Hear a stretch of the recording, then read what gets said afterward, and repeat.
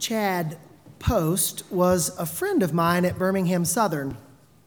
He was a baseball player and was known at the college as quite a slugger.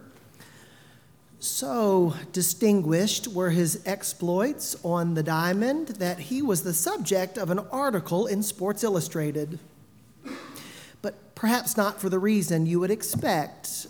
His story was in that part of Sports Illustrated known as this week's sign that the apocalypse is upon us. You see, Chad, during a game against a regional opponent, teed off on a hanging curveball, sending it over the fence and out of the stadium and into the parking lot where it smashed the windshield of a car. Whose car was it? The pitcher who had hung that curveball.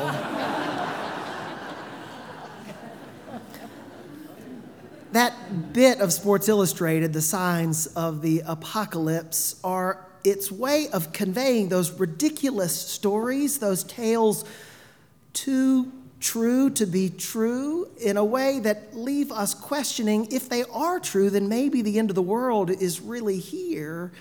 They're usually stories about the athlete who tore his LCL while he was putting on his cleats, or the team that banned high fives because pink eye was running rampant through the clubhouse. But if you read Luke chapter 12, the chapter before this Sunday's gospel lesson, you might get the impression that Jesus, too, likes that kind of apocalyptic interpretation. Jesus spends most of Luke 12 telling his disciples to keep watch and be on their guard. He lists these foreboding signs that God's judgment is imminent, that the end of the world is coming. And when he gets to the end of chapter 12, Jesus, on quite a roll, chastises the crowd, saying to them, "You hypocrites!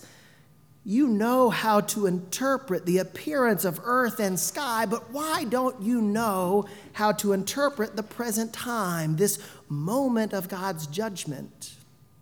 And so when we turn the page to chapter 13 and we get to this gospel lesson, it seems that some of the people in the crowd decided to take Jesus at his word and try some of that apocalyptic interpretation that he had been asking them to do.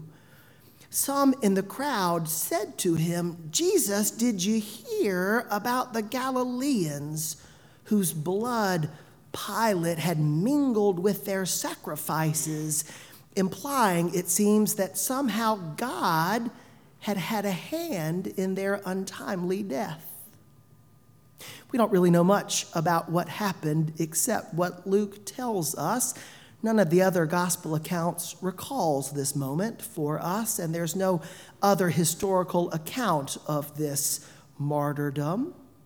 But the text suggests to us that some Jewish people from Galilee, which is where Jesus was from, had come to Jerusalem to do the thing that Jewish people did at that time when they came to Jerusalem, to sacrifice the appointed offering. And that in the act of doing this, Pilate, who was known as a brutal governor, had them murdered, perhaps to send a signal to the other Jews in the community that they better not try anything funny.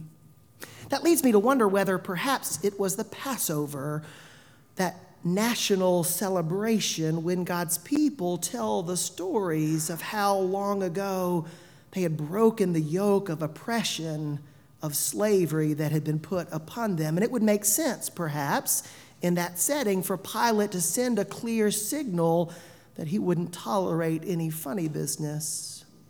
But for whatever reason, Pilate has them murdered, and the crowd seizes upon the ironic coincidence that these people practicing their faith are murdered as a sign that maybe they were unfaithful. Maybe there was a hidden sin that God was punishing them for, kind of like an angry preacher offering a fiery sermon about adultery and then dying of a heart attack right in the middle of it. leaving the whole congregation wondering what he wasn't telling them.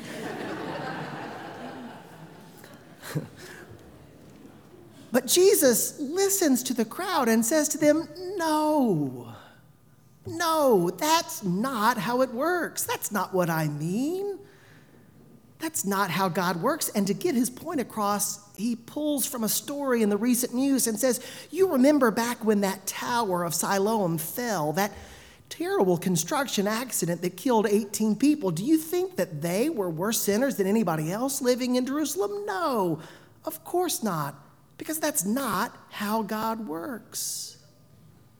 But unless you repent, you'll perish just as they did. Jesus wants the people to see that repentance is everybody's business, because when judgment comes, it finds all of us. When it comes to proclaiming the message of God's judgment, it's always easier to point a finger at someone else, isn't it?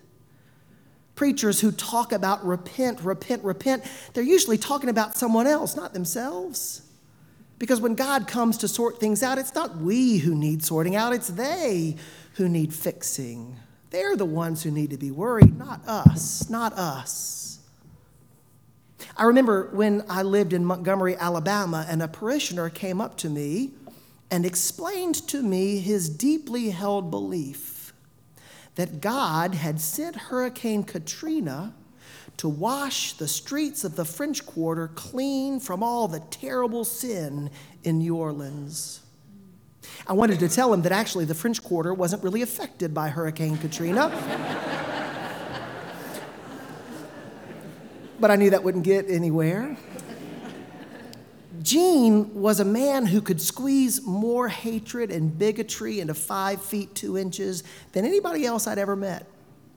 And I never found a way to get Gene to see his own need for repentance. That was my failure. All of us must repent. Because the truth is that when we're worried about somebody else's repentance, we forget that it's our job too. When we're trying to get the speck out of someone else's eye, we can't even notice that there's a plank in our own. Jesus offers a parable to help us see that truth, the need for all to repent. The story of the fig tree, the poor fig tree.